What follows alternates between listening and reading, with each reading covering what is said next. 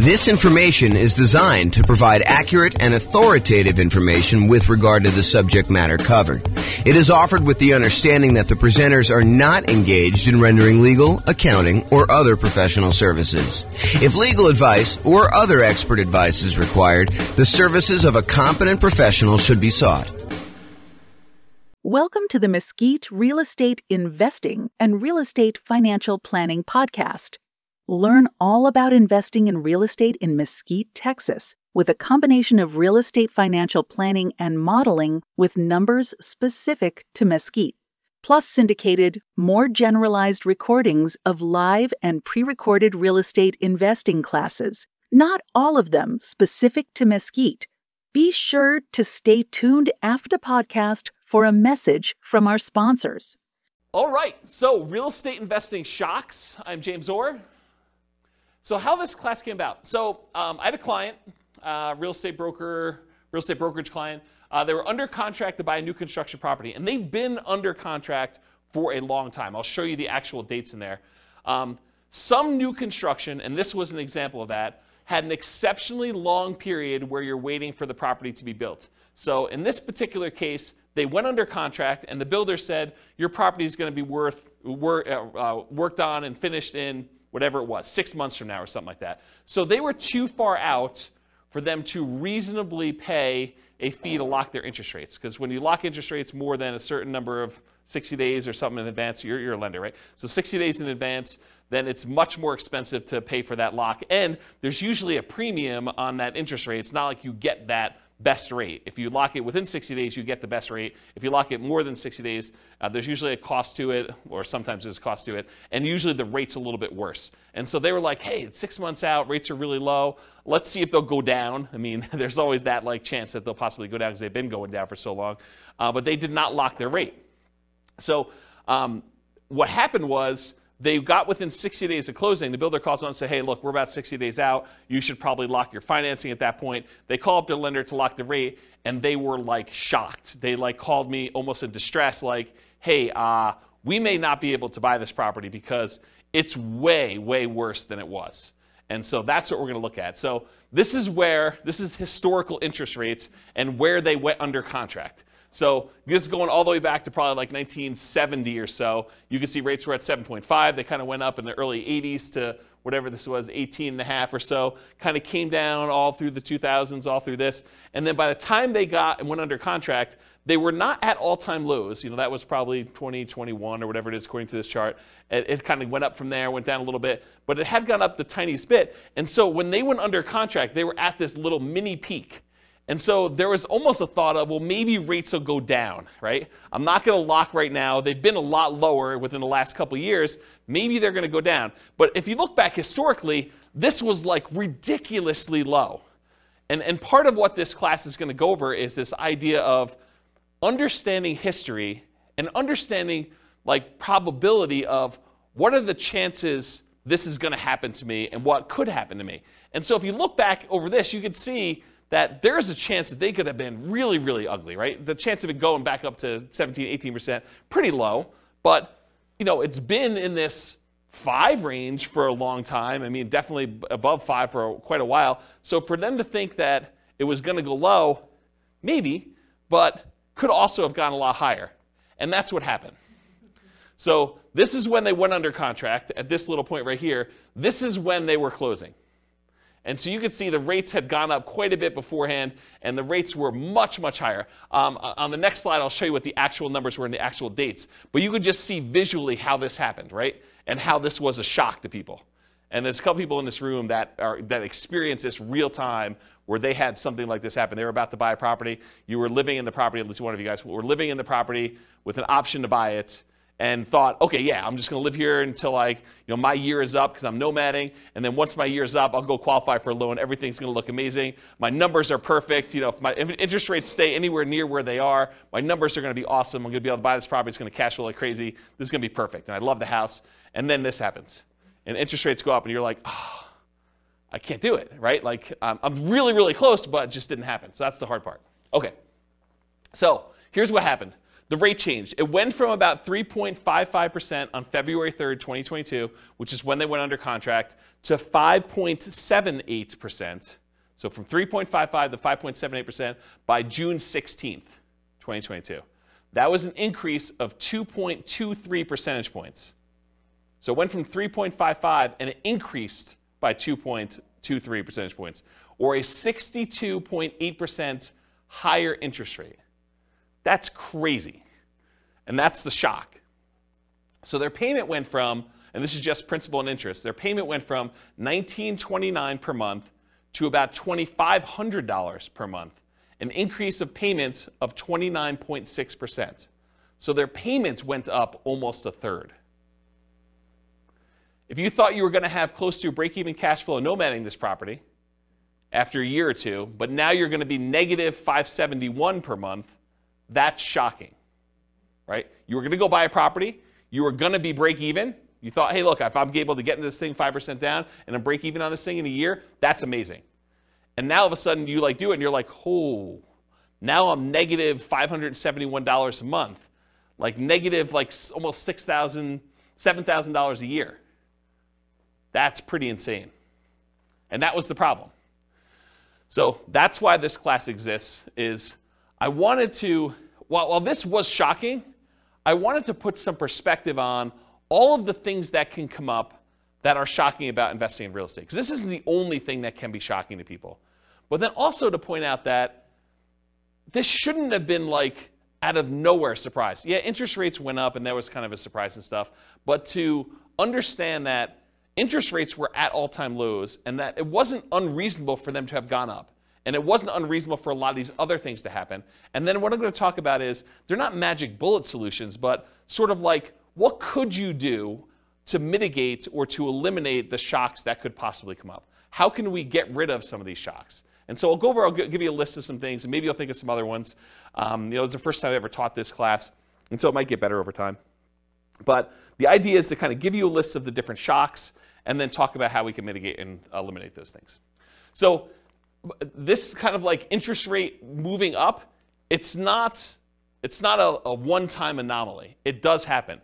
And so these are the last 6 times that we had interest rates increase by more than 1% in a relatively short period of time. So back in October 1993 to December 1994, over a 14-month period, there was a rate increase of 2.38 points.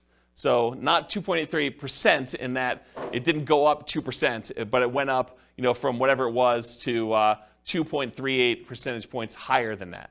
Okay, so home prices during that period of time, they went up 3%. So if you're wondering, hey, if these significant increases in interest rates that we've had, do home prices drop? And the answer is no. So historically, in every single one of these cases, the interest rates went up. The home prices went up. So it went up 3%. For that period of time. The number of home sales did go down by 11%. So we sold fewer houses during that period as interest rates were rising. We sold fewer of them, but prices were up during that period. From January 1996 to September 1996, over an 8-month period, we saw a 1.2 percentage points increase of rates, and home prices went up 2% during there. Home sales went down 2%, though. So it means we sold less houses, but they went up in value 2%. Yeah, Ben? I think this is a 2% increase in home prices during this period. That's what I think it is. I didn't actually go compile the data. I got this, I think, from Freddie Mac's website. Here's the address. You may want to go read their kind of the analysis, how they put it together. But my understanding is that it was 2% over that period of time. Yeah. And this wasn't a 3-year period. It was only 8 months. So January 96 through September 96, it only took 8 months for this to happen. And then it was 2% over that period of time. I thought it was 93 and 96. I was just looking at the start date column.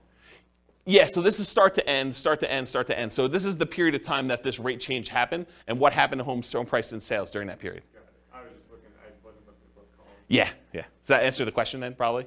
Because I think that's, unless they annualize this, right? Which I think that it's just during that period. But it's possible they could have annualized it for all I know. It didn't say annualized. Okay, so in October 1998 to May of 2000, that's a 19-month period, interest rates increased 1.81 percentage points, and then home prices went up 13% over that period of time, and home sales went down 2%.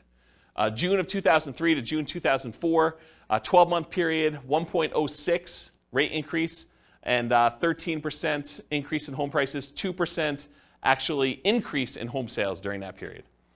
And then June 2005 to July 2006, a 13-month period, 1.18 percentage point increase in the interest rate. Home prices went up by 7%. Home sales went down by 14%. And then November 2012 to December 2013, that was a 13-month period, 1.11 percentage point increase. Home prices went up 11%, and home sales went down 2%. Yeah, go ahead. What's our current one? I don't know because I don't know if it's stopped. So I think that they're waiting for that, but it's a lot because, I mean, even this one. It's like huge compared to Yeah, so our latest one was an increase of 2.23 percentage points, and it was over this period of time at least, right? So February to June.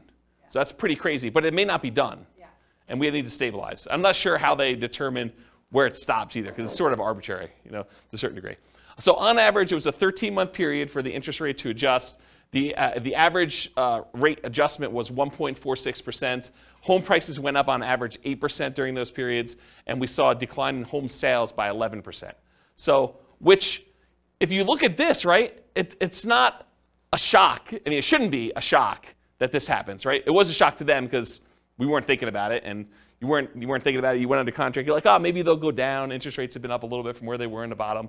Maybe we'll get lucky and the rates will go down. And we've got, we're far out from this 60-day period, so we'll just wait and see. But then this shows you that we shouldn't really be that concerned. Do you have a question, Austin? I saw you looking. No, I was just speculating. This is a guess. I wouldn't think it would be done currently because there's a potential still another hike coming. So until that, we know if that's going to change anything or not. I wouldn't think that this go around this year would be finalized yet. I wouldn't say finalized. I was just thinking like our current number is bigger than any number on that list. Yeah.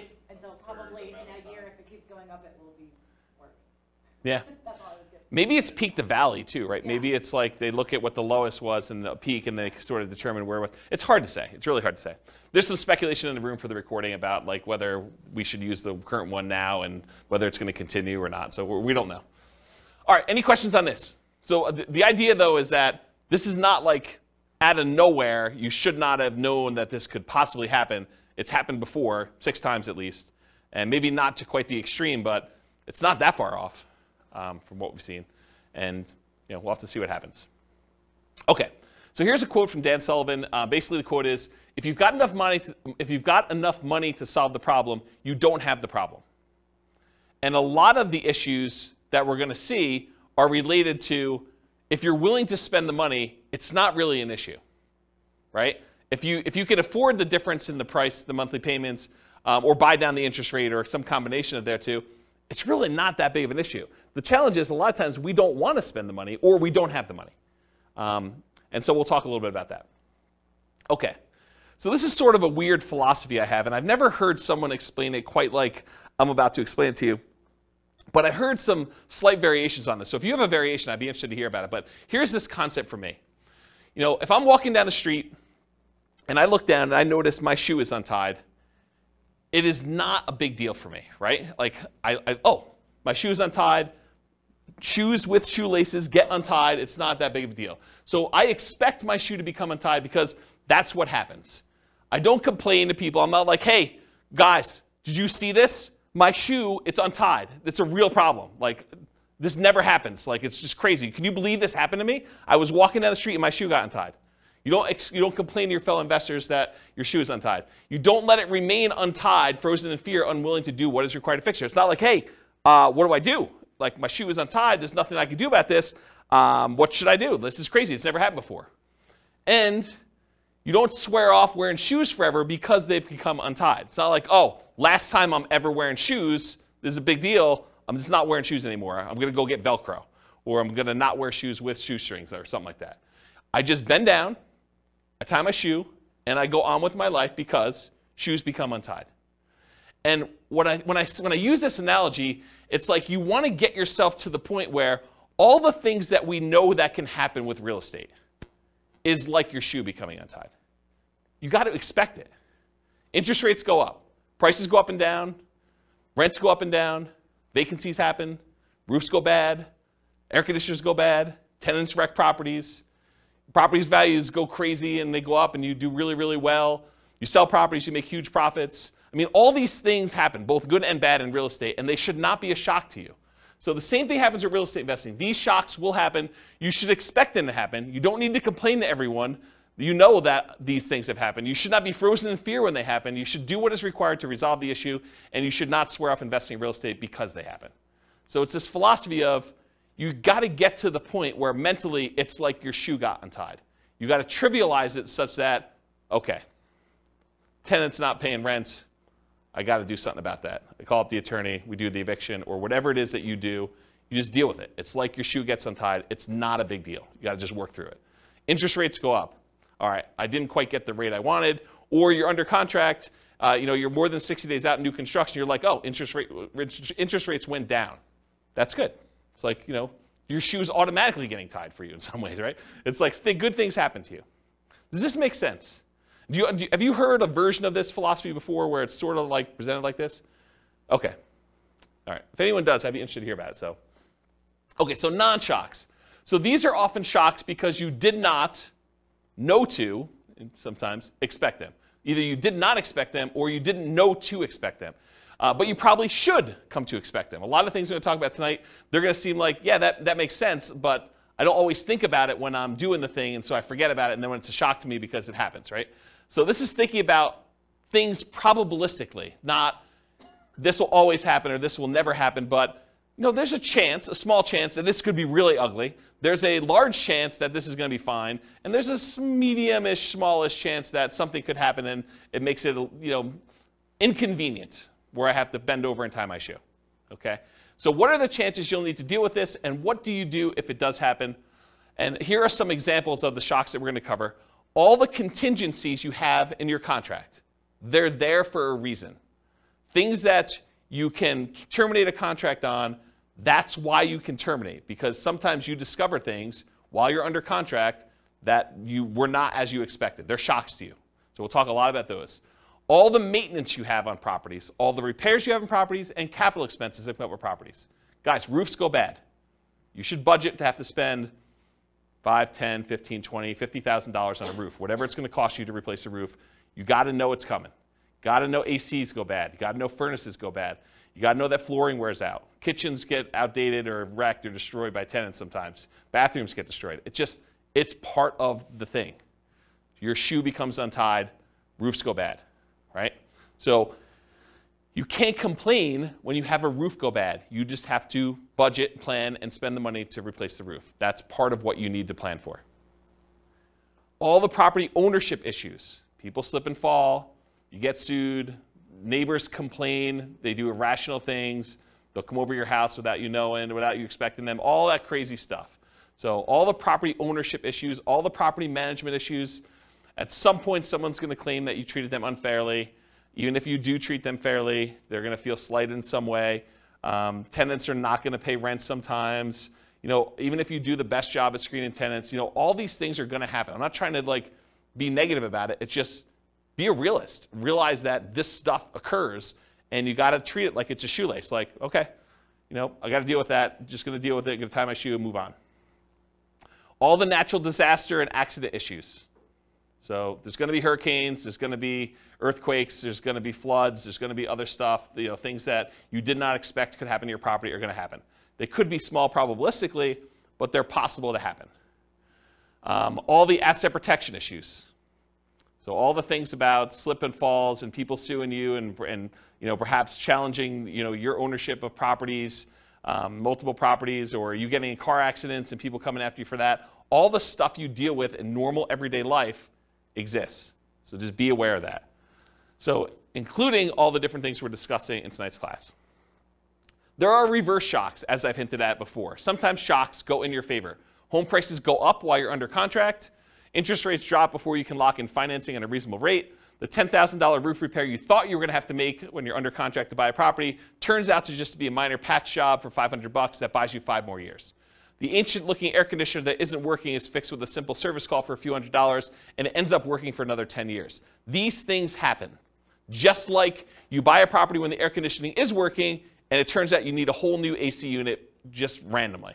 Like the coils are cracked or something that you just could not tell while you were under contract. So good and bad things happen to you. Does that make sense? Okay. So here's the intent of the class. Raise your awareness of what the shocks are. Try to give you some of the simple ideas of what the possible ways are to mitigate or eliminate them, and that there are no magic bullets or magic solutions to many of these shocks. It's not like I'm going to magically solve the roof issue or the interest rate issue for you. I'll tell you some tips and how I think about it, what you can do for it, but they're not going to solve all the issues for you. So just realize that up front. Okay? Okay, so here's the class format. We're talking about shock, what it is, and then how to mitigate and completely eliminate it if possible. And then I use this abbreviation ME instead of saying mitigate, eliminate all night. So ME is going to be an abbreviation on the slides that show the mitigation, elimination sort of slides. Okay, so here's some general principles. These are sort of things that, in general, help dampen the impact of any of these shocks. Okay, so many of these are universally applicable to all types of shocks. Number one is reserves. You really should have reserves to invest in real estate. These will help mitigate the overwhelming majority of these issues. Again, if you have the money to solve the problem, you don't have the problem. If you have the money to replace the roof, it's annoying, but you got a new roof, and now your property is good for X number of years. You know, if you need to replace an AC, just replace the AC. If you can afford to buy down the rate and get it back there, you buy down the rate. Yeah, it's not ideal. You just do it, though. If you want the property and it's going to be a good investment for you long term, you just figure it out. And if you want rates when rates drop down, you can refinance again. So one thing is having reserves. Number two is worked with experienced professionals that have navigated or at least been trained to address these issues before. So be willing to pay for advice from your team, attorneys, accountants, CPAs, inspectors, property managers, real estate agents, brokers, the title folks, et cetera, et cetera, et cetera. If you're willing to have people that have gone through this before and can help you navigate and understand, well, typically here's how we deal with this, here are some solutions we usually use, or put it in perspective for you, I think that's worthwhile. Study history. So know what has happened in the past, and ideally not just the very recent past. As I showed you on that chart with interest rates coming down, they were really looking at, and I didn't ask them this, but I assume that they were really looking at that last 5 years or so where interest rates were really, really low. And they were like, hey, look, we just came off a really, really low interest rate. Maybe these rates are going down again. But if they look back over a very long period of time, they would have seen that it's not unreasonable that the rates did what they did, right? And then have a backup plan whenever possible. So what is your plan if this happens? Maybe really low probability, but what are you thinking? And maybe there's things you can do now that will make it easier for you in the future should that come up. And then evaluate what your risk exposure is and determine what level you're okay with. If rates go up by 0.5 point, am I still in? If rates go up by 2 points, am I still in? If rates go up by 5 points, am I still buying this property? And just evaluate what makes sense for you. What are you willing to deal with? What are you not willing to deal with? And then patience.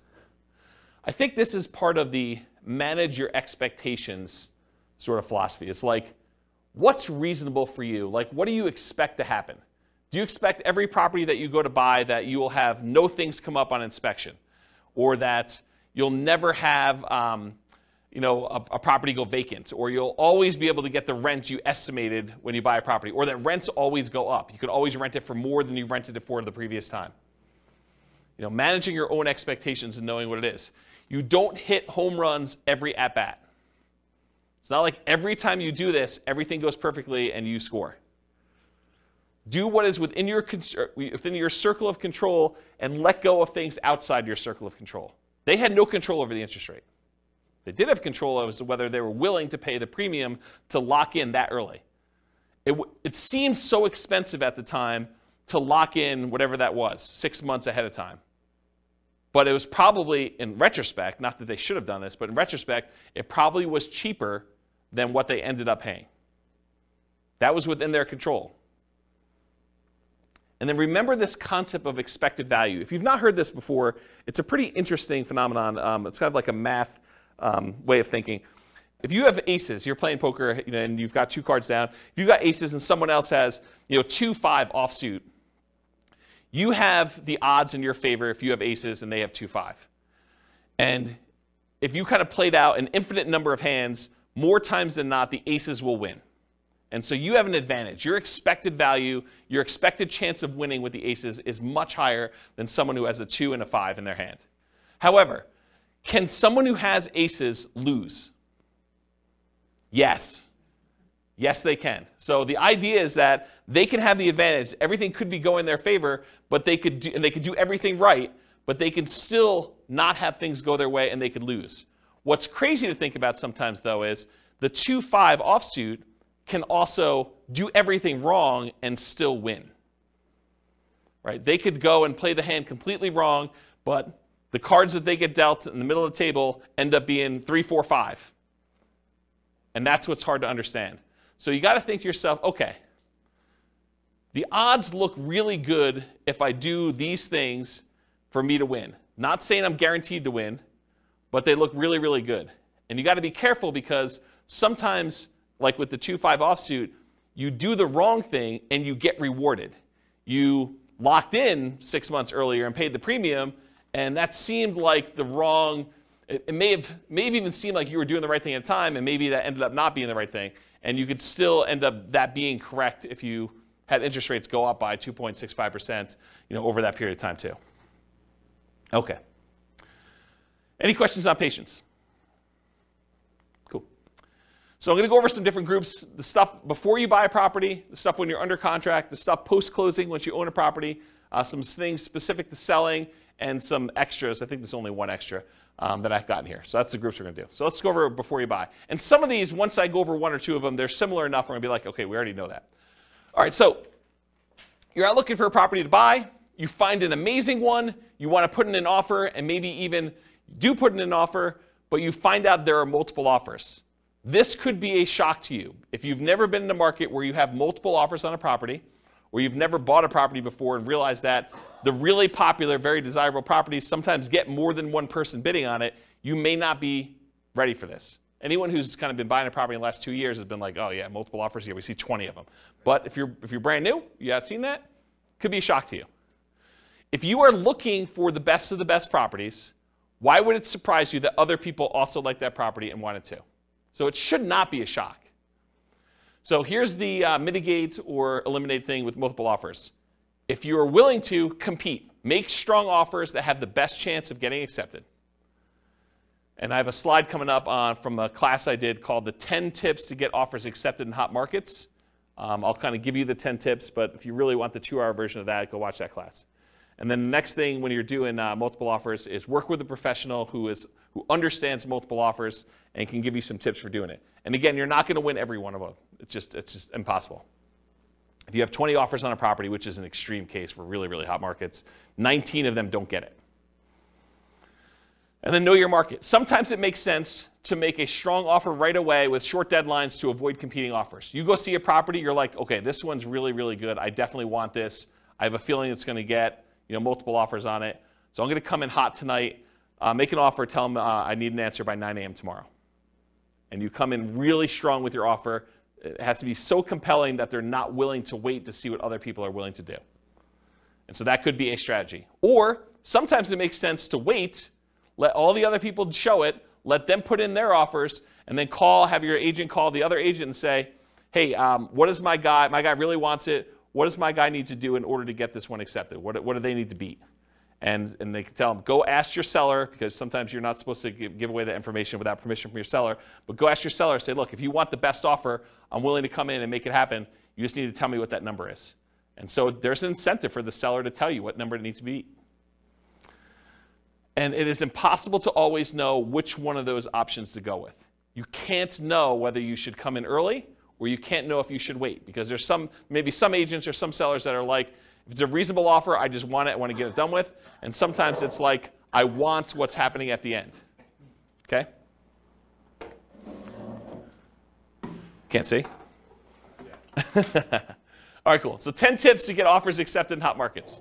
So this is from a 2-hour class I did of the same title. And I'm just going to really quickly run through the list, but go watch this class if you want details. And we're sort of post-hot market as I teach this, but it could come back later, and then you definitely want to go review that class. So number 1, 10 tips, price. So improve on your price. Number 2, be willing to make up an appraisal gap. So if the property doesn't appraise, be willing to make up any difference or to completely waive that you need an appraisal at all. Number 3, use escalation clauses. So sometimes you'll want to say, I'll go $5,000 above the next highest offer. So you can actually use an escalation clause to increase your offer price to that. Number 4, call the seller's broker and find out what the seller wants in their offer to make sure you can match as many things as possible so that the seller gets what they want. Sometimes it's not always about price. A lot of times it's about price, but sometimes it's timing, or I really don't want to move the pool table, or I really don't want to do an FHA loan. As long as it's conventional, I'm fine. I've got concerns that it won't go FHA or VA or whatever it is. So you got to find out what the seller wants. You do that by calling the seller's broker. Have your lender call and verify and tell the seller's agent that you are qualified, you're going to close on the loan, that you're good to go. And make sure you have the best ideal loan for getting the job done. One that's going to be easy for that property to sell with. You can waive the inspection or do a limited inspection, or do no, or I guess waive it is do a no inspection at all, but you can do things with the inspection to make it more attractive. You can look at what's happening in the neighborhood to make sure you understand what you're going to need to do in order to get that offer accepted. If all the properties in the neighborhood are selling for 10% above asking price and you're coming in at list price, it's going to be hard for you to get that offer accepted.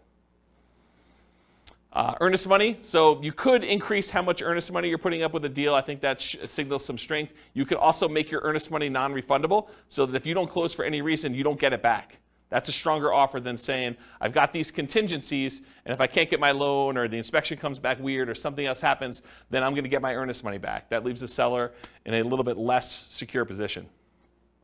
No conditional sale, so you do not need to sell your property before you buy this property. And then in some cases, especially when you're an investor and you're willing to buy more than one property, being willing to accept a backup position, because a certain percentage of the offers that do get accepted fall out. And if you're in backup position, there is a chance that you will not have to be in a bidding war again competing, that you'll just by default be in first position and get the offer accepted. So that's my quick list of 10 tips to get offers accepted in hot markets. Any questions on those? All right, sweet.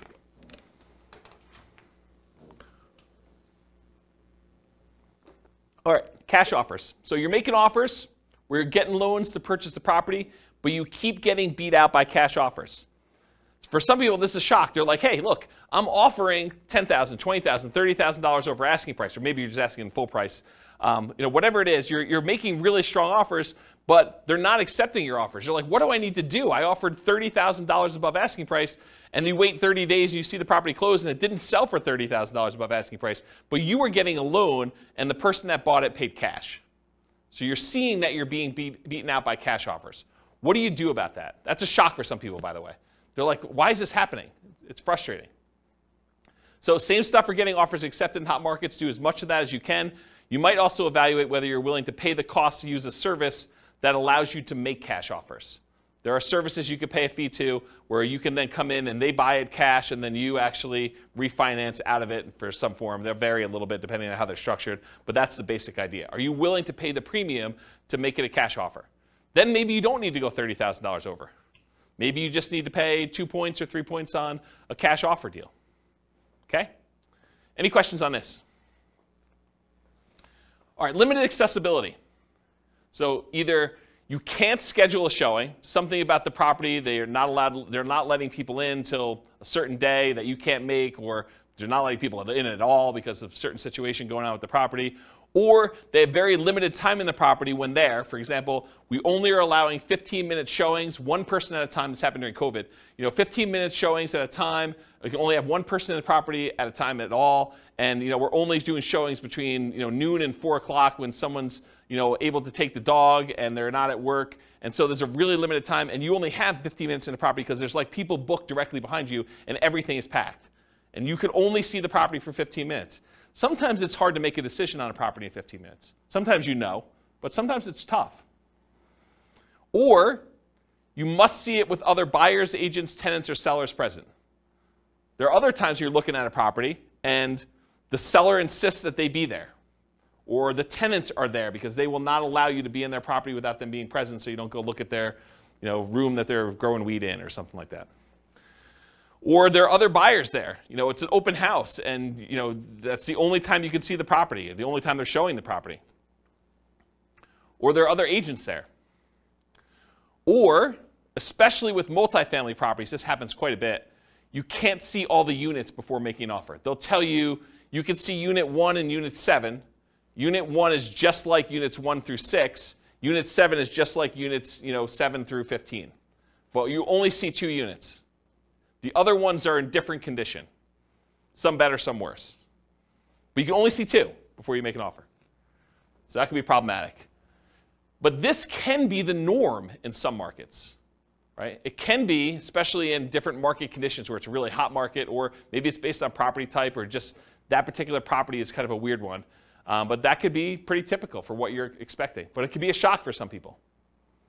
So see it as it is, but not worse than it is, Tony Robbins. So how do you deal with this issue? How do you mitigate it? How do you eliminate it?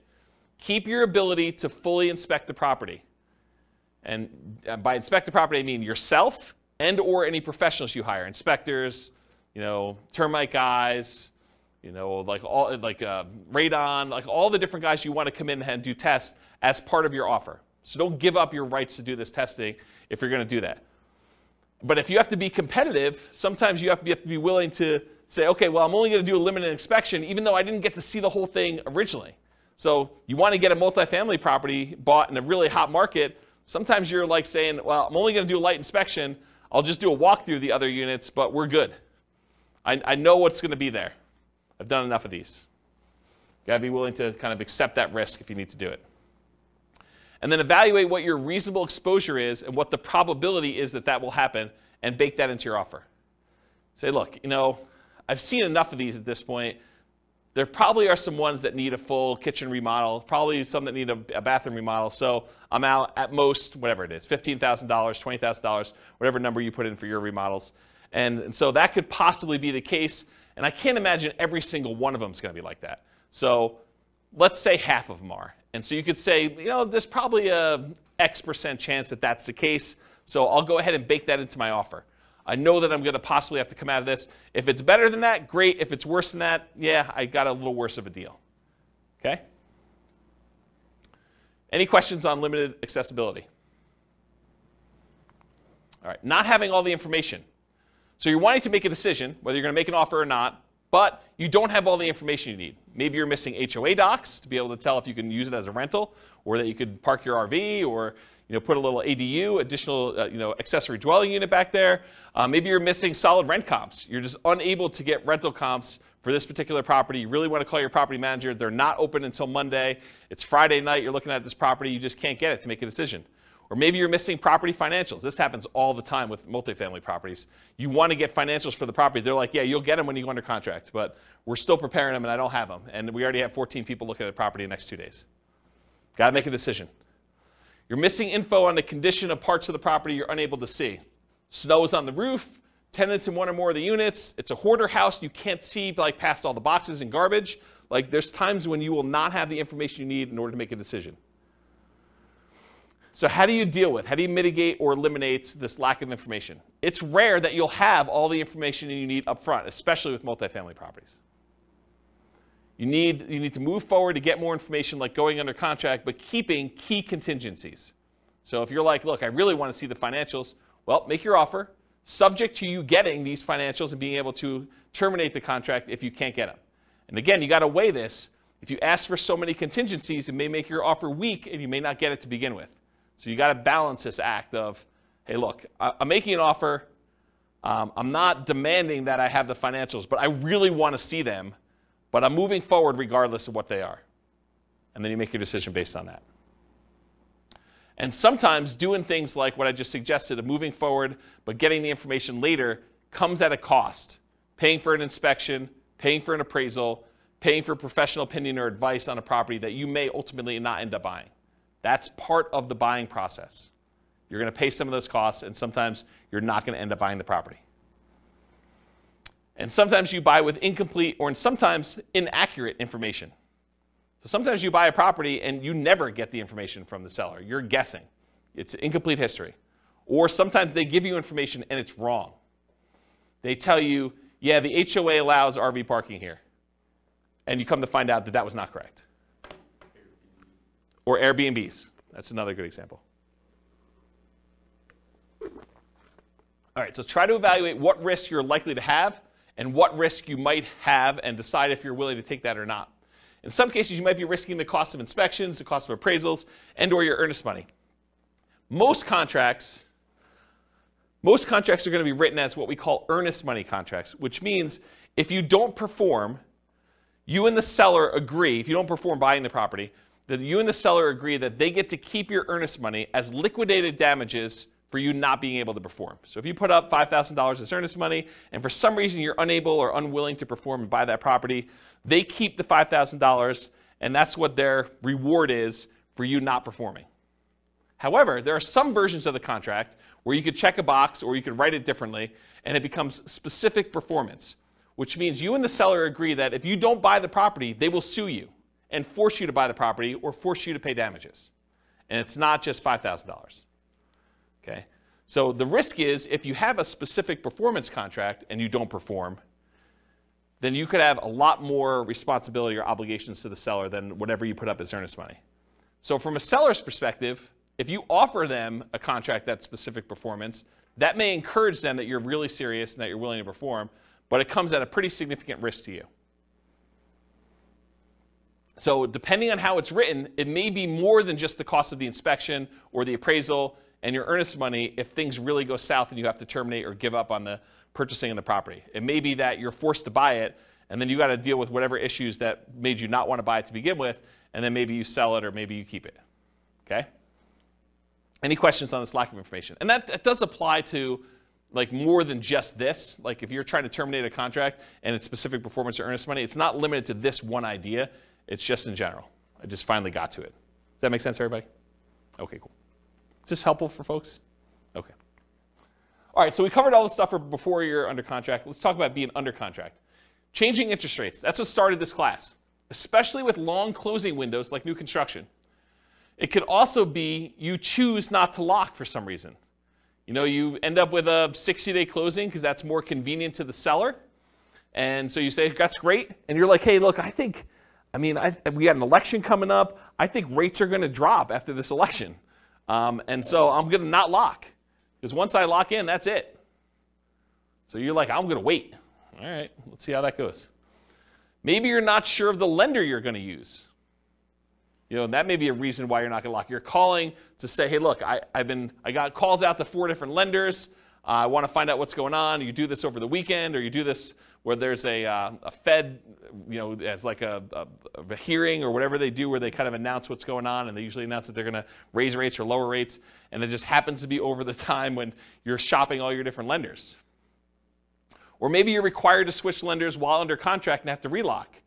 You go under contract, you think you're going to use a lender, they get a little farther into your file and they realize, hey, we can't do your loan. You've got XYZ problem, and you know our underwriter's saying no, even though they should be saying yes. Or we have an overlay that prevents us from doing these types of loans. Or you need to go to a special lender to deal with this. Or I'm not qualified to do this special situation you've got going on. And they say you got to go to another lender. And now rates are different. All these things can come up. So changing interest rate, what do you do to mitigate or eliminate this? You consider locking rates as soon as possible. You consider paying the extra fee to lock farther out. They could have paid the fee and got the higher rate. And I think a lot of times, if you look back historically, a lot of times that would not have been worthwhile. They would have ended up not really gaining from that. In this case, it would have been worthwhile, but we didn't know that. It's hard to tell in advance. Some builders may offer long-term locks or incentivized financing when you go under contract. So it could be an incentive of the builder. You know, you go under contract today, you can lock in your rate with our builder lender, and it's good through when you close. That's just part of our program. Beware of variable rate loans, adjustable rate mortgages, and loans with balloons. So adjustable rate mortgages are mortgages where the interest rate can change. A lot of times they're fixed for 2 years or 5 years or whatever it is. And then after that, they can adjust. Sometimes they adjust once and they're fixed for another 5 years. Sometimes they adjust every month. Sometimes they adjust every 6 months. Sometimes they adjust every year. Depends on which version of the adjustable rate mortgage you have. And then loans with balloons. A balloon on a loan means you're going to pay on a loan for 10 years or 20 years. And at the end of the balloon period, then the entire balance of the loan is then due. So you might be paying as if it's a 30-year loan, but it has a 10-year balloon, so the payments look like you're going to pay off the loan in 30 years, but by the time you get to year 10, they're like, okay, you now owe $300,000 of this $400,000 loan. We want the full $300,000 in full on year 10. And then you got to either refinance or pay the $300,000 and get out of there. And not every lender will automatically refinance your loan. Sometimes you may have to change loans. Sometimes the interest rates change significantly between that 10-year point and the other 10-year point. So it could be a real problem for you to get out of there at that point. So anytime you take on a variable rate loan or a loan with a balloon, this opts you in to additional potential shocks in the future. If you get a 30-year fixed rate loan or a 15-year fixed rate loan where the entire loan is paid off, it's amortized over that period, 15 years or 30 years or 20 years or 40 years, whatever it is for you. Most common is 30. But if you get a fully amortizing loan, you opt out of this additional risk. You have the option to refinance if you want to, but you are not obligated to have that additional interest rate risk then. Because it's going to be paid off by the time that period is over for you, whether that's 30 years or 15 years. Does that make sense? Okay. Ideally, when you go under contract with these, keep the financing contingency in. So don't negotiate away your ability to cancel the contract based on your financing. But a lot of times in order to get offers accepted in really hot markets, we were saying, we'll waive that. I'm definitely getting this property and I'm buying it. And something I don't have in my written down here, but it just occurred to me, sometimes with new construction, we will pay a whole bunch of money that is non-refundable upfront in upgrades that if we cancel for any reason, including the interest rates change or financing changes, we're out that money. So sometimes you'll go and you'll be like, okay, here's the base house, but I want AC. I want you to put in a backyard fence. I want you to upgrade the flooring from the normal, really crappy vinyl to something a little bit nicer because I'm going to be living there for a while first. And I want you to put in a refrigerator and everything else. So we'll be like, okay, great. We're totally willing to do that. It'll cost you this amount of money, and we'd like an extra $10,000 in non-refundable earnest money for us to be willing to do those upgrades for you. If you do not close on the property, you don't get that money back. That's pretty common. Okay? So realize if you cancel now because interest rates went up, then you're out that additional money. So it could be a lot more than just regular earnest money. So getting back to this point, ideally keep your financing contingency in your contract so that if this does happen, then you're minimizing how much you spent up to that point to be able to get out of it if you decide you do not want to move forward.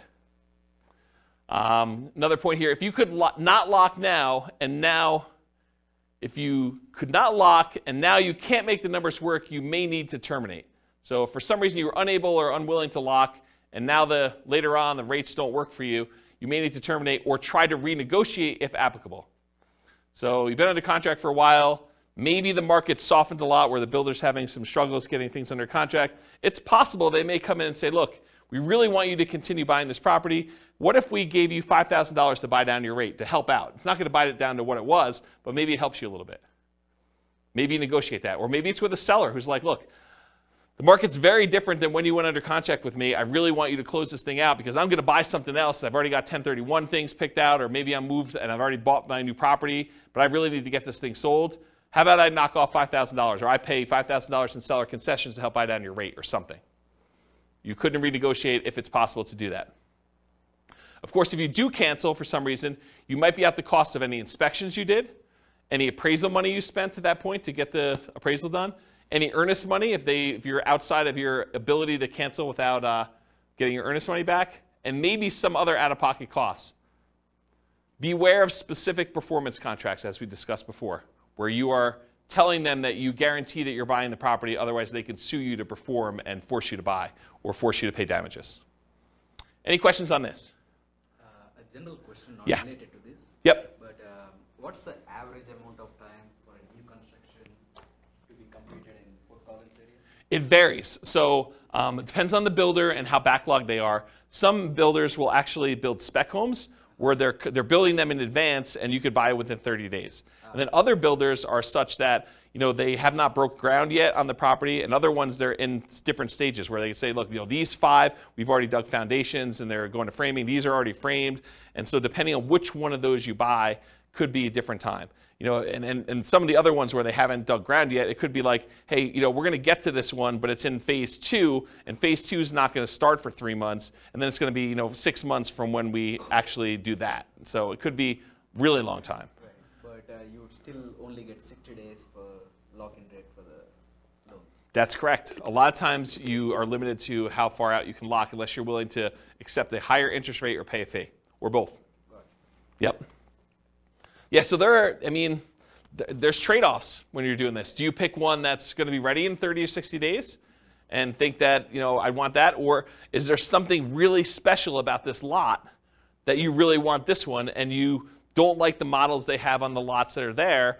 Maybe it faces the wrong direction for you. Maybe it's only a couple of bedrooms, or maybe, the prices are different. There's all sorts of variations as to why you might wait. So it's really tricky. Okay. That make sense? Yeah. All right, cool. Any questions on this? Sweet. Inspection issues. So in most cases, you'll be inspecting the property after you go under contract, often with the help of your team, home inspector, for example. Sometimes this might also include disclosures from the seller, including due diligence documents like leases or property disclosures where the seller tells you everything that they know about the property, at least in theory. Might also include things you might discover during the same period, like survey issues. So you say, look, that shed looks like it's really close to where I thought the property line might be for the neighbor.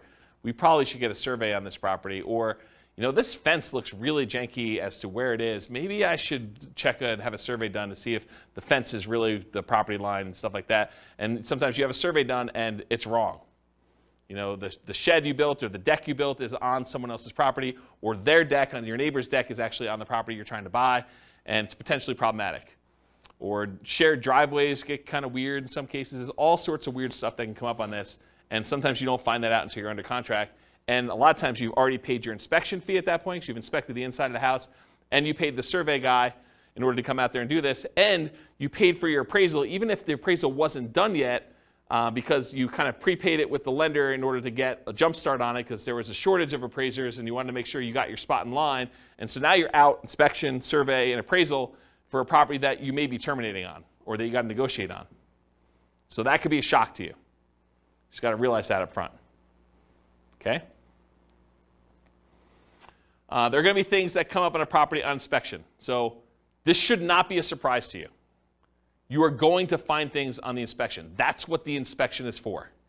Okay? The inspection is to get a second set of eyes, a professional's eyes, or 2 or 3, depending on whether you're going to bring in specialists for other things like radon and asbestos and meth and mold and all things like that. So you might get more than one inspector's eyes on it or as a professional. Maybe even contractors give you opinions about what things are going to cost and what things need to be done for certain issues you may see on the property. So you're going to have these things done, and you're going to find things that you did not know. You'll be like, oh, I didn't know that. I'm glad you told me that that's going to cost $20,000 to fix. Now you know. Typically, you're not going to be negotiating things you saw or discovered before you made your offer. So if you saw that there was no kitchen sink, you should not be negotiating for a kitchen sink once you make your offer. You saw it, you made your offer based on not being a kitchen sink there.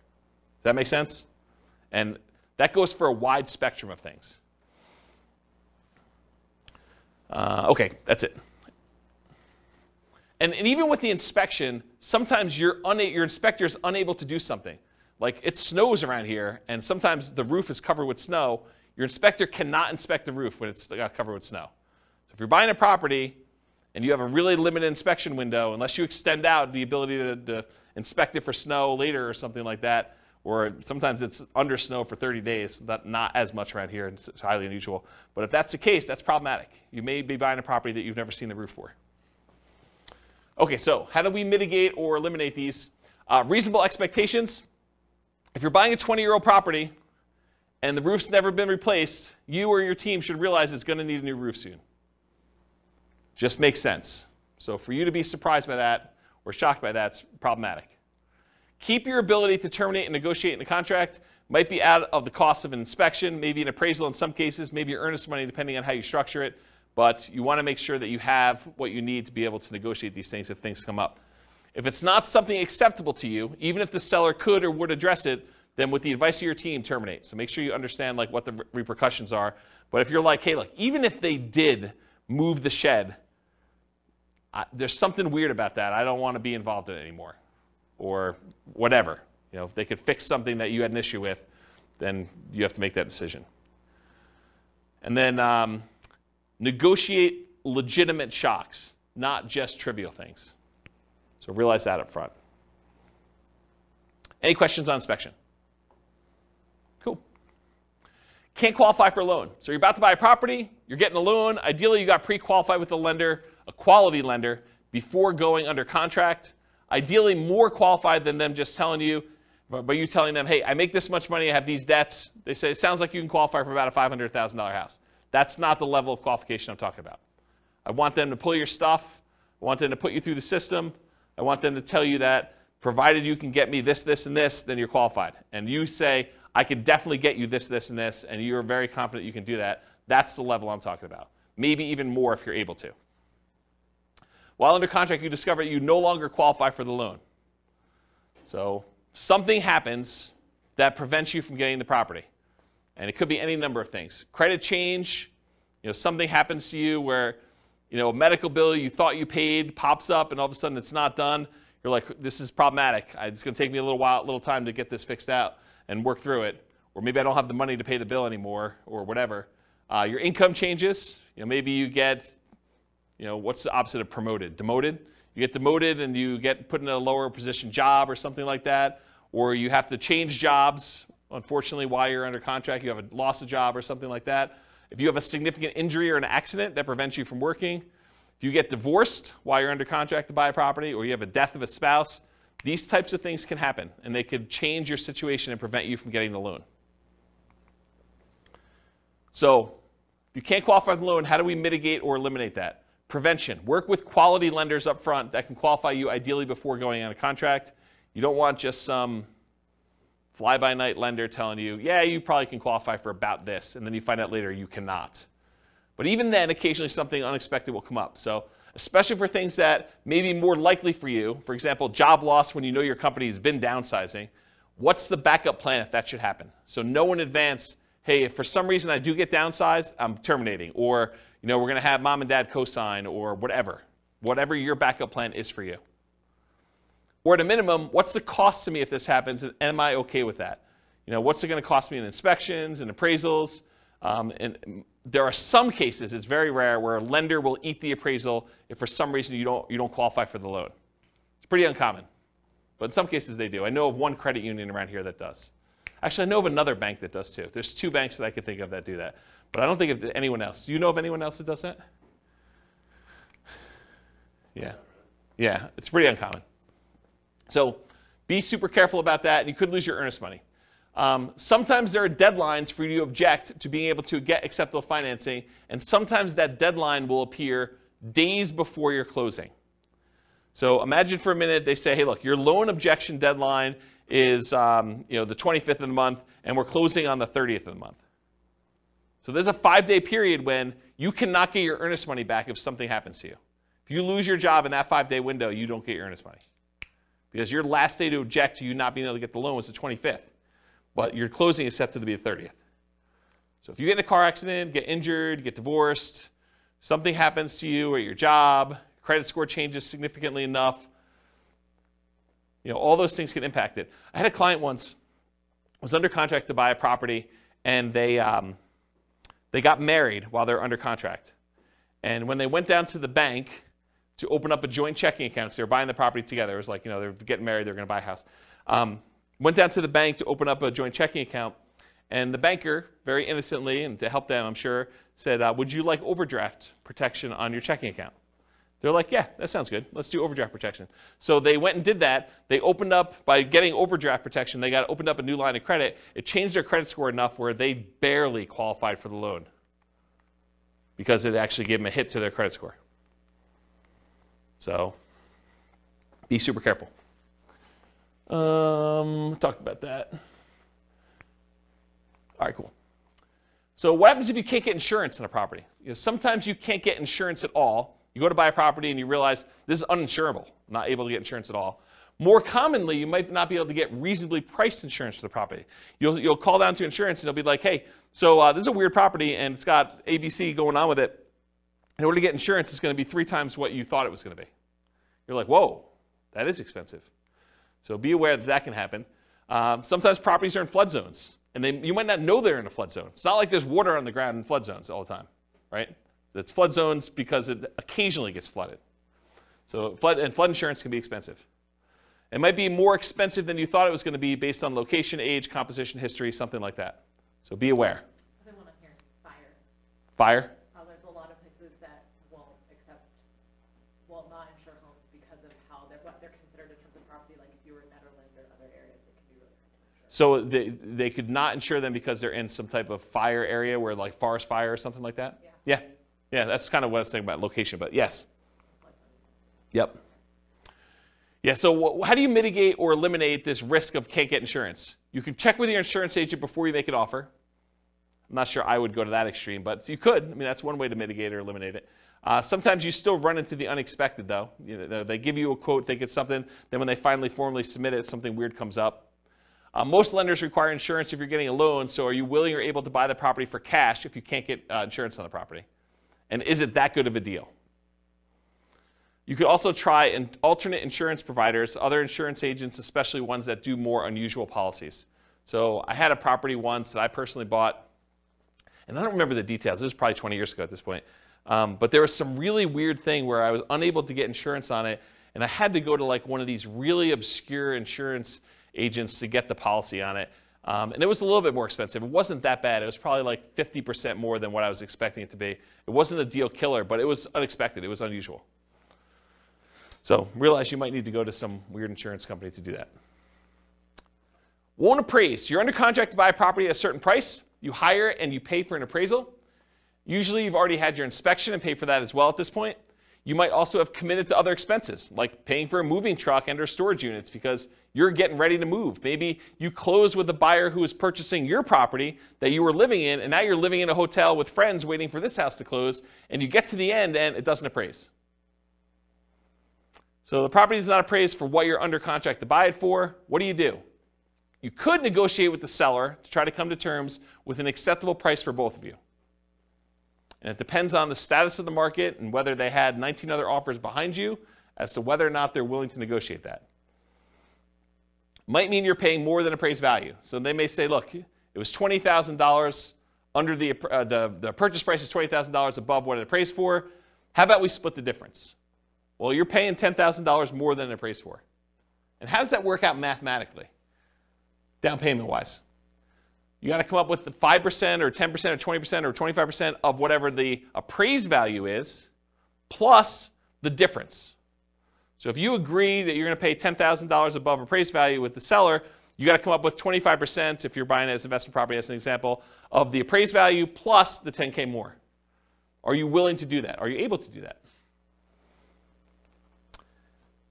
And if you can still terminate based on appraisal, you might be able to get your earnest money back. If you're like, hey, look, I don't want to buy this property because it appraised for $30,000 less than what we're under contract for, so I think I want to cancel. And so you paid for inspection, probably paid for the appraisal, but probably can get your earnest money back if your deadline is still there and you're able to do that in a contingency. Yeah? Can you also get another appraisal? In some cases, you may be able to get another appraisal. Sometimes that can really vary, right? Appraisal. It can. You could also contest the appraisal. Yeah, sometimes you could say, hey, look, you use really bad comps. These are not comparable sales. Yep, those are also good mitigate, eliminate options. Is FHA? I think FHA sticks with the property.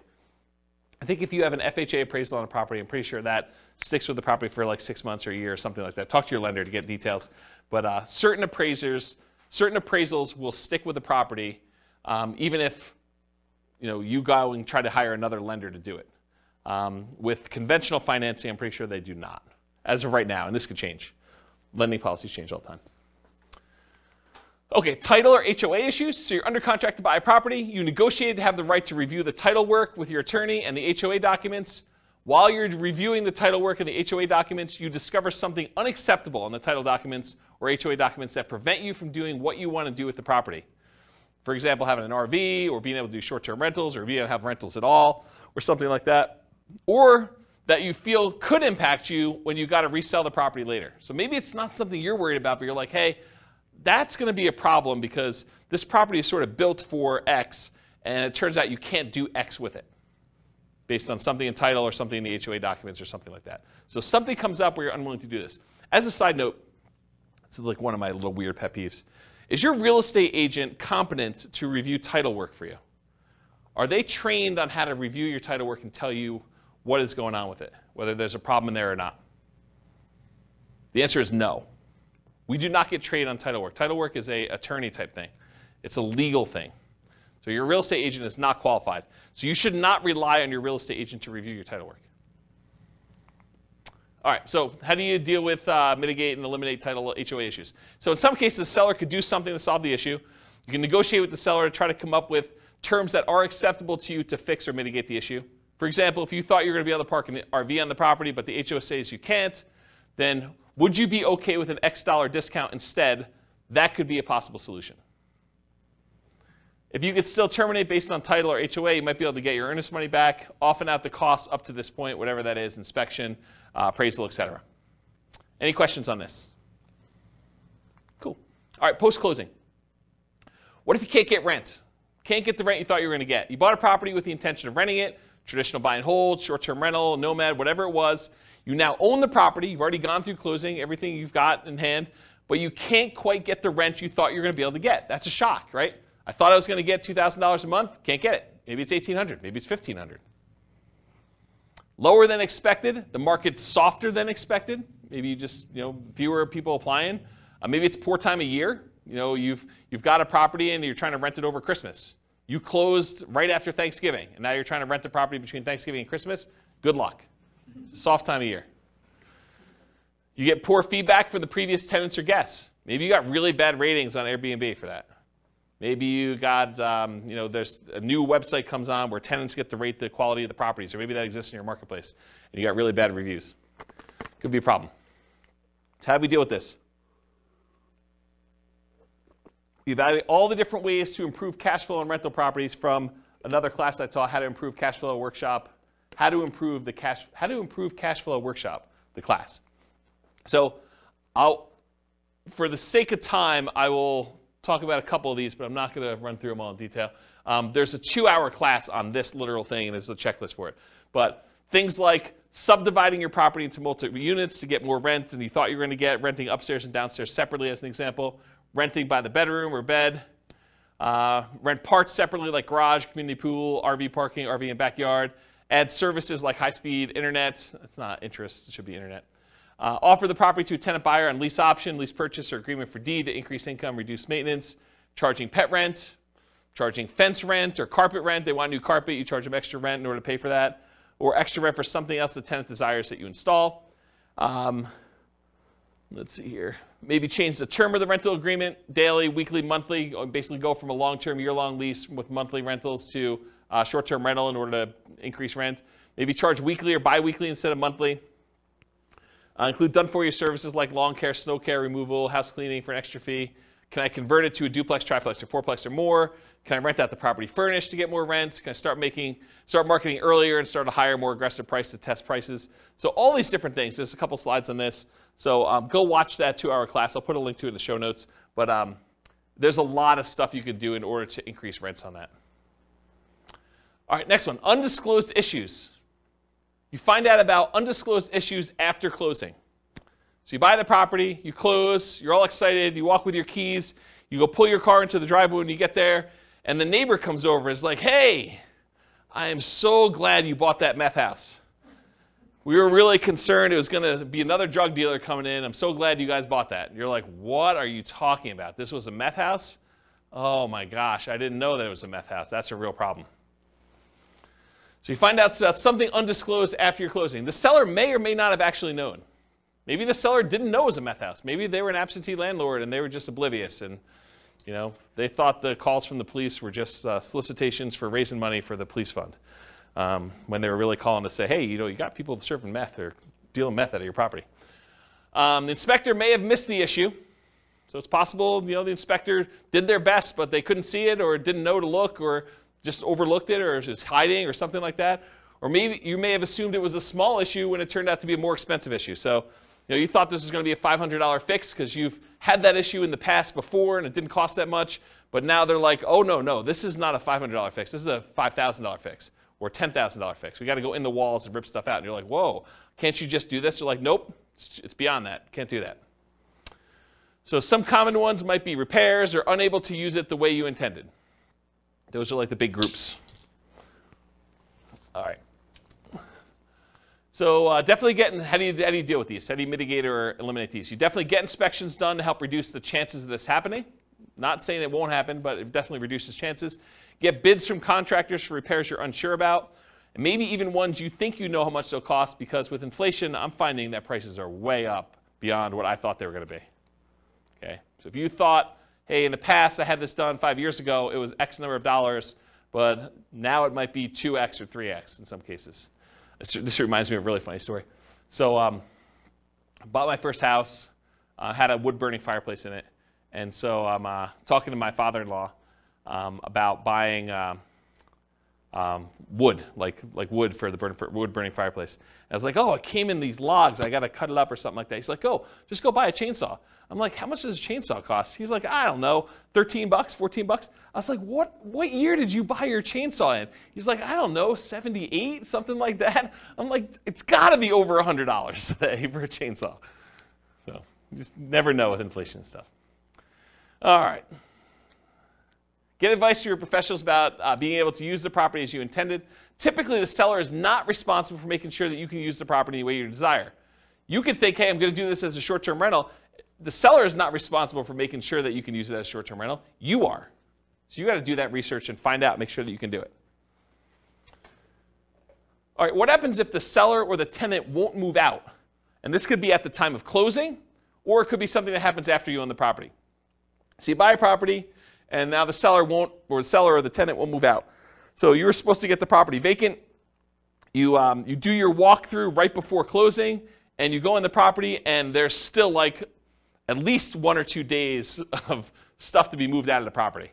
Like you're like, they hardly moved anything. Like, we're going to closing in an hour. Are you going to be out of here in an hour? And they're like, oh, I don't know. I might need a little extra time to do that. That's okay, right? How do you deal with that? You walk through the property before closing to make sure they're out, ideally. Evaluate if you're willing to close with them still in there. If they're not out, might be hard to negotiate and still close with the same loan on the same day. It's tricky, right? If you have a loan, all the paperwork's done on the loan, and all the money's listed out, can you just have the seller give you $2,000 to close on the property? Not without the lender knowing and approving that. It's possibly loan fraud. It's an inducement to buy the property from the seller that the lender does not know about. So you need to get permission from your lender to be able to do that. Good luck trying to do that in an hour and getting those documents approved again. So you got to figure that out. It's kind of tricky. Make sure you understand eviction laws and how they might apply to your situation beforehand.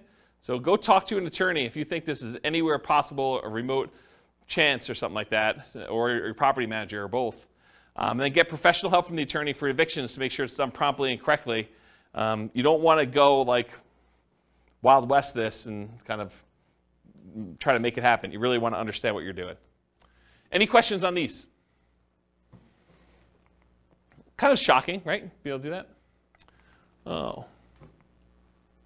Apparently I must have missed one of the slides. So underinsured or not insured for some things. So not all things can be easily covered by insurance. But many investors, especially newer investors, may shop solely by insurance premium and not compare coverage to understand what's covered and what's not to some extent. So the thing is, you go and you call 3 different insurance agents and they say, okay, your policy is going to be $1,400, your policy is going to be $1,200, your policy is going to be $1,100, the 3 ones you call. You're like, oh, well, I'll go with the $1,100. That sounds like the best one. Maybe not. Maybe the $1,100 one didn't cover sewer backups into your basement. Or only covers personal injuries on your property to $500. And now someone gets in an accident on your property, they slip and fall, and their medical bills are $5,000, and now you're coming out of pocket $4,500. Well, that $300 that you saved doesn't look so good now, does it? And that's the difference between some of this stuff. So you have to have you have insurance, but you opted to choose a less expensive insurance policy. It's limited coverage for an actual claim, or it's not covered at all. You gotta make sure you understand what you're buying and what you're covered for. And apparently I didn't do any things in there, so I think I covered it though. All right, what about price or rent drops? You buy a property, you typically don't see price drops or rent drops on properties you're under contract with, since the market tends not to move that quickly in a way that you can easily measure. Right? You're under contract for 30 days typically. You're not going to see a price drop or a rent drop in that particular amount of time. While you own the property, the price drops or the rents drop. So change your strategy to one that has longer term perspective. Convert a fix and flip to a long-term rental as an example. So if you bought a fix and flip and you're buying a property, and for some reason you're unable to sell it for the profit margin you wanted, maybe you decide to convert it to a long-term rental, hold it for a year or two until you have the profit margin you want, and you fix it that way. Okay. Change the use to improve the value. So you were using it one way, long-term rental, now you change it to short-term rental. Use long-term leases, still likely to have issues when the lease is up. So if you use a year-long lease and rents drop, you've got a rent fixed in for a year, but at the end of that year, if rents had gone down, they may drop and you may need to adjust it down at that point. But it'll keep you propped up for a year. And then go watch that class on how to improve cash flow. They'll talk about other strategies for dealing with rent drops in there. Any questions on this one? Cool. HOA restrictions. HOA won't allow your intended use. You can find out after you buy that your HOA won't allow for rentals. Could be that they change their policy after you own the property. So this has come up for some clients before, so it's kind of important. Let's say you bought a property and you planned on using it for a rental. And while you own the property, the HOA gets together and all the different members of the HOA vote to change the rules of the HOA so that now you can no longer do regular rentals or short-term rentals or something else. That's potentially problematic. And in some cases, they may have to grandfather you in if you were already using it that way, but maybe they don't. You should definitely know the rules around you for what that could be. So read through your HOA docs is how you mitigate or eliminate it. Read through the HOA docs carefully before buying, often done while you're under contract. It may also be done prior to making an offer, but it's often not practical. Most of the time, they're not giving you HOA docs to read before you go under contract. Most of the time, it's done afterward. You may not have access to them until you're under contract, and you may need to act quickly on in-demand properties just to get your offer accepted. Get the help from your attorney interpreting them if you're concerned. Your real estate agent is not reading all these HOA docs. So you should be reading them and getting the help of an attorney if you need help interpreting them. We're not trained on that. It's not like we get training on interpreting HOA covenants. What about loan call due? Oh, this is an interesting one. I put some slides I've never put in a presentation before here, so this will be interesting for you guys. Loan call due. So you decide you want to buy a property, like buying it subject to, or maybe even on a lease option, as you'll see here in a second, or you move it into a LLC after you buy it for asset protection reasons. You know, things like that, where you're like, you don't think it's a big deal, but now the lender's like, wait a minute, you now triggered this due on sale or due on transfer clause. What happens if the loan gets called due? Oh, that's pretty interesting. So let's take a look. How do you mitigate or eliminate this? You understand and get advice on the Garn-St. Germain Depository Institution Acts of 1982, which discusses loans being called due. Talk to an attorney about it before doing these types of creative deals and asset protection strategies. And I want to be 100% clear. I'm specifically talking about buying properties creatively, where the seller leaves their loan in place and you take ownership of the property. Buying the property subject to the existing financing, or where the seller has the loan existing in place and you agree with the seller to wrap the financing where they get part of the payment and then part of the underlying loan is paid. Or, and this is the part where you really need to pay attention, or you own a property, you got the loan, and you decide to move the property into an LLC. Okay? So have a backup plan, be able to pay off the property, refinance, or bring it in to partner or refinance. So that's one of the things to do. Now I'm going to talk to you about the Garn-St. Germain Depository Institution Act of 1982. There's a link on here with this on here, but since you guys are not going to go read it, I'm going to explain it to you, okay? Because I want you to understand what this covers and what this doesn't. So this is 12 U.S. Code 1701 J3, preemption of due on sale prohibitions. This is all about due on sale clauses. Definitions. For the purposes of Section 1, the term due on sale clause means a contract provision which authorizes the lender at its option, they can do it or not do it, to declare due and payable sums secured by the lender's security instrument if all or any part of the property or any interest therein securing the real property loan is sold or transferred without the lender's prior written consent. So if you actually sell or transfer in the property without the lender's written consent, this is what this applies to. The term lender means a person or government agency making a real property loan, or any assignee or transferee in whole or in part of such a person or agency. The term real property loan means a loan, mortgage, advance, or credit sale secured by a lien on the real property, the stock allocated to a dwelling unit in a cooperative housing corporation or a residential manufactured home, whether real or personal property, and the term, the residential manufactured home, means a manufactured home is defined in section blah, blah, blah, which is used as a residence. The term state means a whole bunch of other stuff. I'm going to ignore that line. All right, so let's get into this. The loan contract and terms governing execution or enforcement of due on sale options and rights and remedies of lenders and borrowers, assumptions of loan rates, section 1, notwithstanding any provision in the constitutional laws of any state or the contrary, a lender may, subject to subsection C, enter into or enforce a contract containing a due on sale with respect to a real property loan. So they can enforce this. Except as otherwise provided in subsection D, the exercise by the lender of its option pursuant to such a clause shall be exclusively governed by the terms of the loan contract. So basically the terms of this are in the document itself, and all rights and remedies of the lender and borrower shall be fixed and governed by the contract. So it's in the paperwork you sign at closing. In the exercise of its option under a due on sale clause, a lender is encouraged to permit an assumption of real property loan at the existing contract rate or at a rate which is at or below the average between the contract and market rates, and nothing in this section shall be interpreted to prohibit such assumption. So basically what they're saying is, hey, if you're taking a property over subject to, the lender is encouraged, according to the law, to permit you to assume the loan at a rate that is at or lower than what it is. Okay? They don't have to, though, but they're encouraged to. All right. There's a bunch of stuff in here. I'm going to see where I want to start reading. I'm going to skip some stuff. So it talks about the dates that these come into play, basically any stuff before 1982, which is no longer really relevant. So I'm going to skip that part. It says respective properties originated in national banks or credit unions. That's what it applies to. Does not apply to, it does apply when they have successors or transferees. So here's something interesting.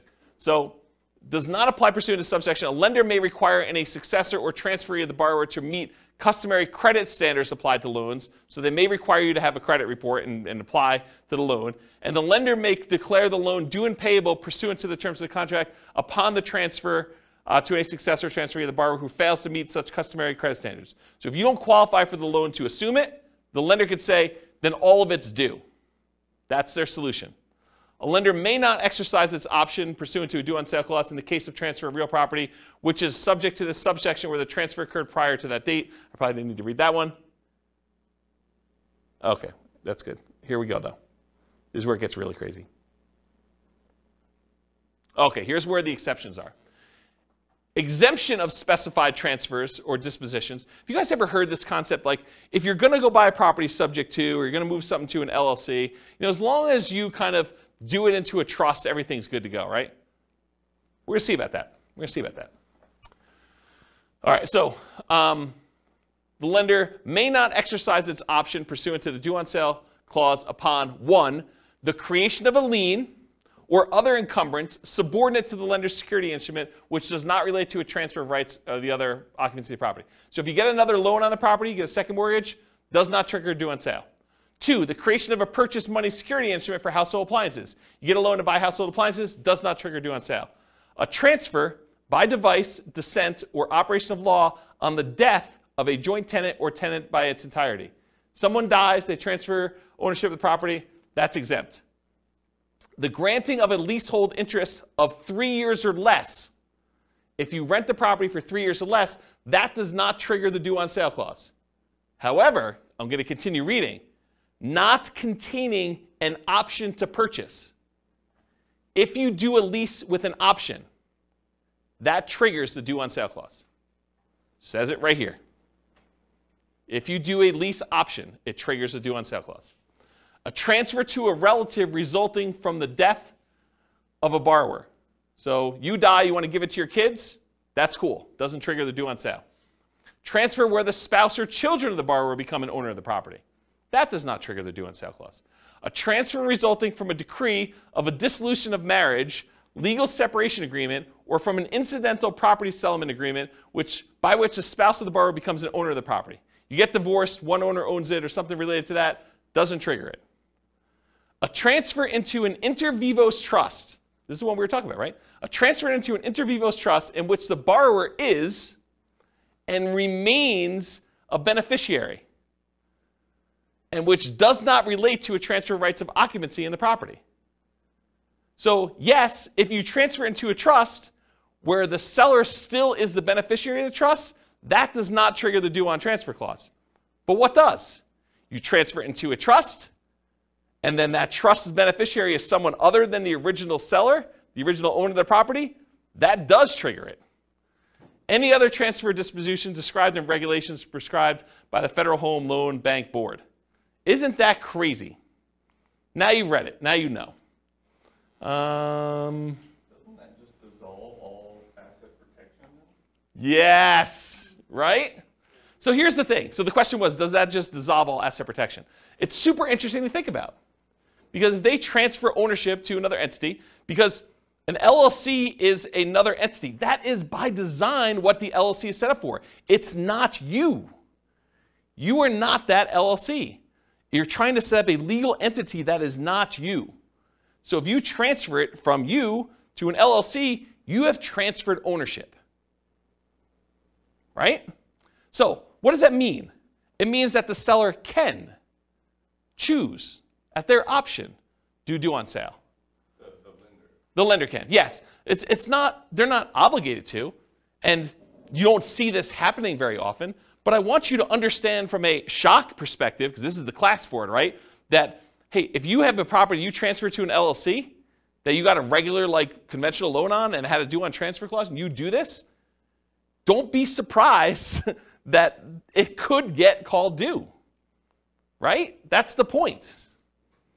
And doing a lease with an option agreement could also trigger it. Doing a lease for more than 3 years could trigger it. Right? A 3-year term. That's what it said. Crazy. I see some confused looks. Is this like the first time you've ever heard this? No, can you negotiate with the, can you tell your, I mean, I guess my question is, can you tell your lender, or do you just hope it doesn't happen? The question is, can you tell your lender? I mean, what do you you just hope for the best? I think the correct answer to this one is you need to talk to your attorney. And you need to have your attorney explain to you the risk. And I suspect, I'm not an attorney, not giving you legal advice, I suspect most attorneys would say, this never happens, move it into an LLC, it's not a big deal. But you read it now. I'm not making this stuff up. I wouldn't write it like that to just arbitrarily make something up for you. This is like from, where is it, Cornell Law. The address is on there. www.law.cornell.edu/US code/text/12/1701J-3. Go look it up yourself. You can read the code directly from their website. This is it. Okay? So,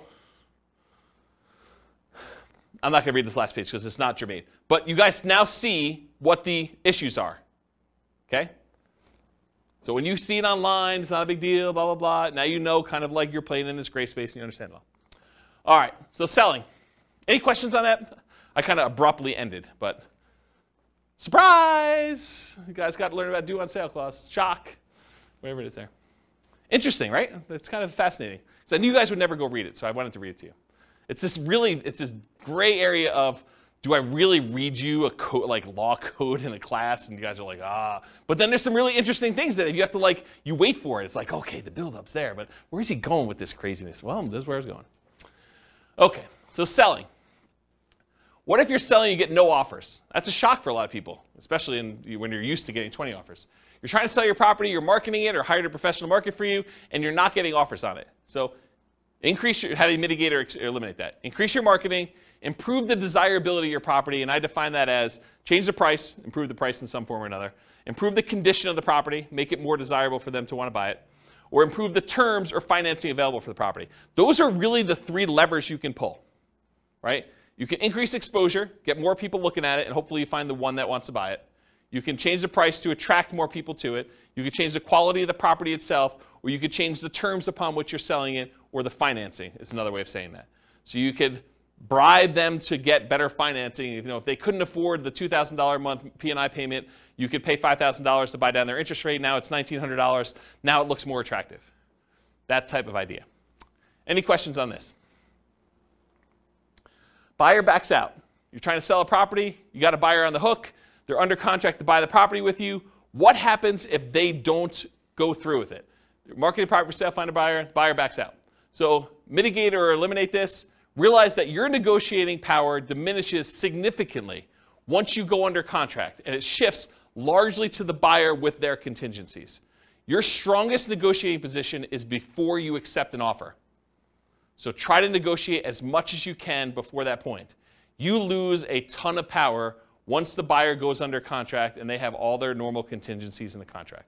Then the power shifts to them. And that's especially true in markets where the contract is written very pro-buyer, like Colorado, as an example. In some markets and market conditions, a property falling out of contract can stigmatize the property for some future buyers. They say to you, what was wrong that this buyer fell out? Why is the property back on the market? What's going on with it? And so you have a stigmatized property. Now, if you have 19 other offers behind the one that you accepted, that's less of a deal. But if it's a soft market, it's a much bigger deal. Make sure buyers are qualified and able to perform before going under contract. Do as much of your checking before you accept. Call their lender. Verify that they can actually get their loan. Verify that they're a strong buyer. Try to feel out the, see if you can read between the lines in the paperwork as if they're going to be a pain in the butt and ask for a ton of things on inspection or be really nitpicky about stuff, or, like if a buyer comes in, and this is going to sound horrible, but if a buyer comes in and in the additional provisions, they list out 14 other things they want you to do as part of you accepting their offer, that's a sign that you're going to have some interesting challenges with that buyer, right? You just know that's not normal. You're not usually seeing that. Seller to sweep the garden of the extra leaves before I take possession. Okay, you're sort of telegraphing, I'm a troublesome buyer. I've got some demands. And in some markets, you may still choose to accept that offer because you don't have anyone else. But got to realize that going in. All right, any questions on this? All right, conditional transaction chains. So the buyer's offer is contingent on them selling their home. Usually, but not always, the buyer's property is already under contract. So in some cases, a buyer goes out, they find your property, the one that they love, and they're like, I didn't know that I was going to find the property that I love the first time out.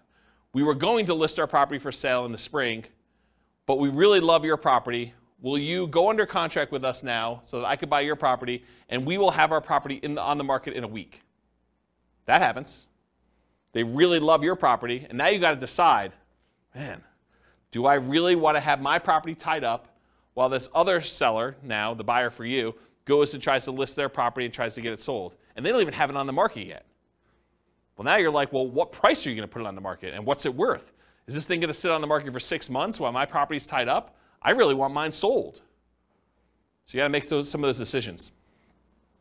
And then your buyers terminate their contract. So imagine for a minute, the buyer for you comes in. They say, I really want to buy your property. You're like, okay, what's the situation? You're like, well, we have a buyer already on our contract, and we gave them, they gave us 60 days to be able to close on it. So we can close on yours in 43 days because that's how long we have left to do it.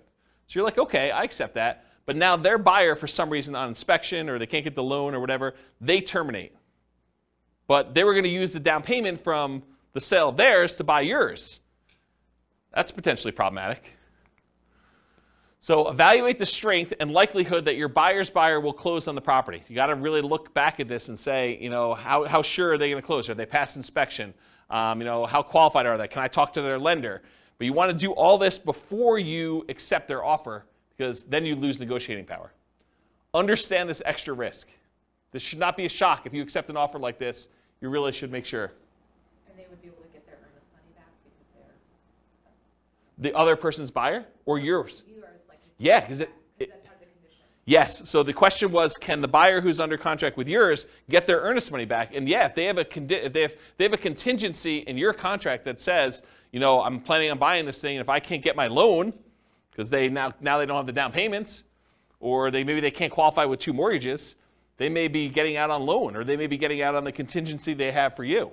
So you got to be super careful about this one. Consider other buyers before contingent buyers when possible. If you've got 2 buyers interested in your property, you may want to pick the one that doesn't have a contingency, even if it's not as good in some other areas, because this is a pretty big risk, in my opinion. Try to eliminate this contingency as early as possible. Or it might be very difficult to do this, and it might be really difficult to do this, but maybe negotiate compensation if their buyer fails to perform and they terminate on you. Say, look, I'm willing to wait and work with you, but if this current buyer fails, you need to put up an extra $2,000 hard, because I'm making decisions it's going to cost me more money in order to hold this property and have it off the market for you, because I got to move out in preparation for you buying this one, and I got to go buy something else. Maybe you then go under contract on something else, and it's problematic for you. So the time to negotiate this is when they're hottest, when they're most excited about going under contract in your property, not after you get them under contract and they thought, I won, right? You want to do this before you sign and do it. You want to negotiate these things. But it can be really hard to negotiate, really, really hard, especially if you don't have anyone else interested in yours, right? It's really hard for you to say, oh, we don't have anyone else. Why don't we just accept this one? And the thinking is, if they don't buy it, we'll just, someone else will come along. We'll keep it available for showings, and maybe someone will come along and do it. But the chance of someone coming along and being in backup position is relatively small. Not a lot of people are wanting to shop properties that are already under contract in some form, unless the market's hot, then they might. Okay, any questions on this? Cool. Extras. So I put one here about 1031 exchange issues. If you're trying to compete a 1031 tax-deferred exchange, you might be trying to buy a replacement property or to sell a property that you've already selected a replacement property for. So you're like, hey, look, I really want to buy this new building. I'll have to go sell my old building in order to be able to 1031 exchange into this new one, and I'm trying to work that out and the timing of it. It's higher stakes in a lot of cases because there can be significant tax consequences for you. It's not just all the other stuff we've been talking about. It's all the other stuff we've been talking about, plus now you might have to pay taxes on something that you didn't think you'd have to do. And it's capital gains tax and depreciation recapture tax if it's a rental for whatever period of time you held it, plus if you have any rollover from previous 1031 exchanges. So it can be something that shocks you. Sometimes it's an issue with timing, especially with new construction. You try to buy a new construction property as one of the properties you're 1031 exchanging out of, and for some reason the builder delays. There are contractors there, or there's construction delays or supply line delays or something like that. You thought I was going to easily be able to do this, and now you're pushing up against a deadline, or maybe you're over the deadline. Sometimes it is an issue with inspection, appraisal, or other contingency where you're like, I really don't want to proceed with this because I've got this other stuff going on. So how do we mitigate or eliminate this? Get a contingency on your replacement that the sale must go through, or you can cancel and get your earnest money back. So when you're about to go buy something else, tell them, I'm doing a 1031 exchange. If my other one doesn't close, I'm not buying this one. And I want that contingency up and through as far out as I can get it, right? So that you know, or at least as far out as the other one's supposed to close. Maybe more if you can. Carefully consider your replacement property or properties. Make sure that you evaluate those as the probability of being able to buy those and whether they look like they're definitely going through or this kind of iffy one or whatever you got going on there. And work closely with your 1031 exchange intermediary, the company you hire to do the 1031 exchange, to discuss what this looks like if things fall apart.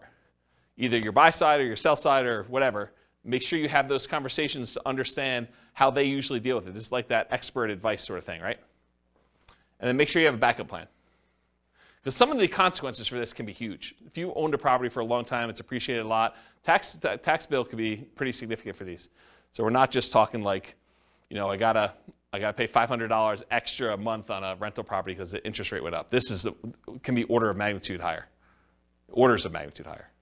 right? All right, any questions on this? Otherwise, I'm going to do conclusion. So, most of these shocks, if you think about the shocks we went through tonight, right? Should you anticipate most of these? Is there anything in there that's really a surprise? No, once I told you what they were like, yeah, I mean, this makes a lot of sense. They should be anticipated. You should see them. You should understand that these are likely to happen. Now, what probability? What's the chance of them happening? Could be really small, could be very common, right? So you got to understand where we are with that. But getting professional advice and guidance and having reserves can help mitigate most, if not all, that we're likely to experience. Can you see that why having reserves can just say, okay, yeah, that's annoying, but if I want to do it, I'm still going to do it because it's just a little bit more money. And sometimes it's just money at different times, like the roof. It's not like you didn't have to do a roof. It's like a roof's coming. It's just now I had to do it at a time that was inconvenient for me. Study history to better understand what can happen. So it's helpful for you if you can look back and say, hey, interest rates have been a lot higher than where they are now. The chance of this thing going up from here is really high. And knowing that that's a real risk for you. Okay. Any questions? Was that helpful? Kind of a crazy class? Surprise. Surprise to all sorts of stuff. I really like that due on sale thing. I think that was pretty cool. No one goes and reads.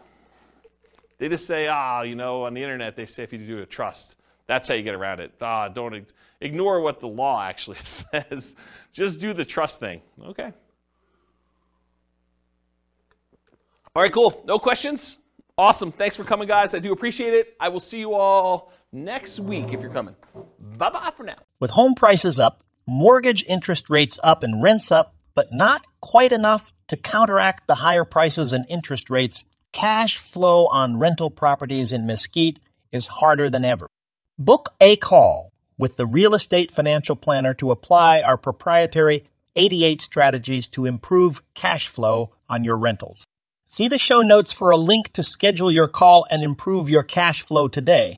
If you're a real estate agent, lender, or professional in Mesquite that wants to help our real estate investor listeners, consider reaching out to learn about collaboration opportunities with this podcast. We'd love to add more value to our listeners by having you assist our investors buy, sell, and finance their real estate investments. See the show notes to schedule a call to discuss collaboration opportunities.